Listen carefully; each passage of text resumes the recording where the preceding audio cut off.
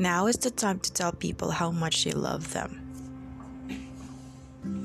Now is the time to be affectionate, to be vulnerable, to be honest, and tell people who mean to you how much you love them.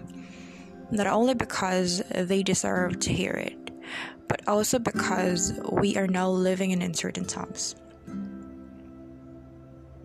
And there's nothing you could lose by saying what you mean. It doesn't make you weak to let your feelings to be known. You're not cheesy for telling words from your heart, because now is the time to say I loved you. Now is the time to say I'm sorry.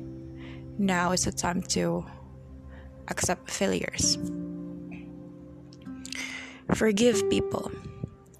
Forgive yourself for your mistakes. Forgive everyone who wronged you.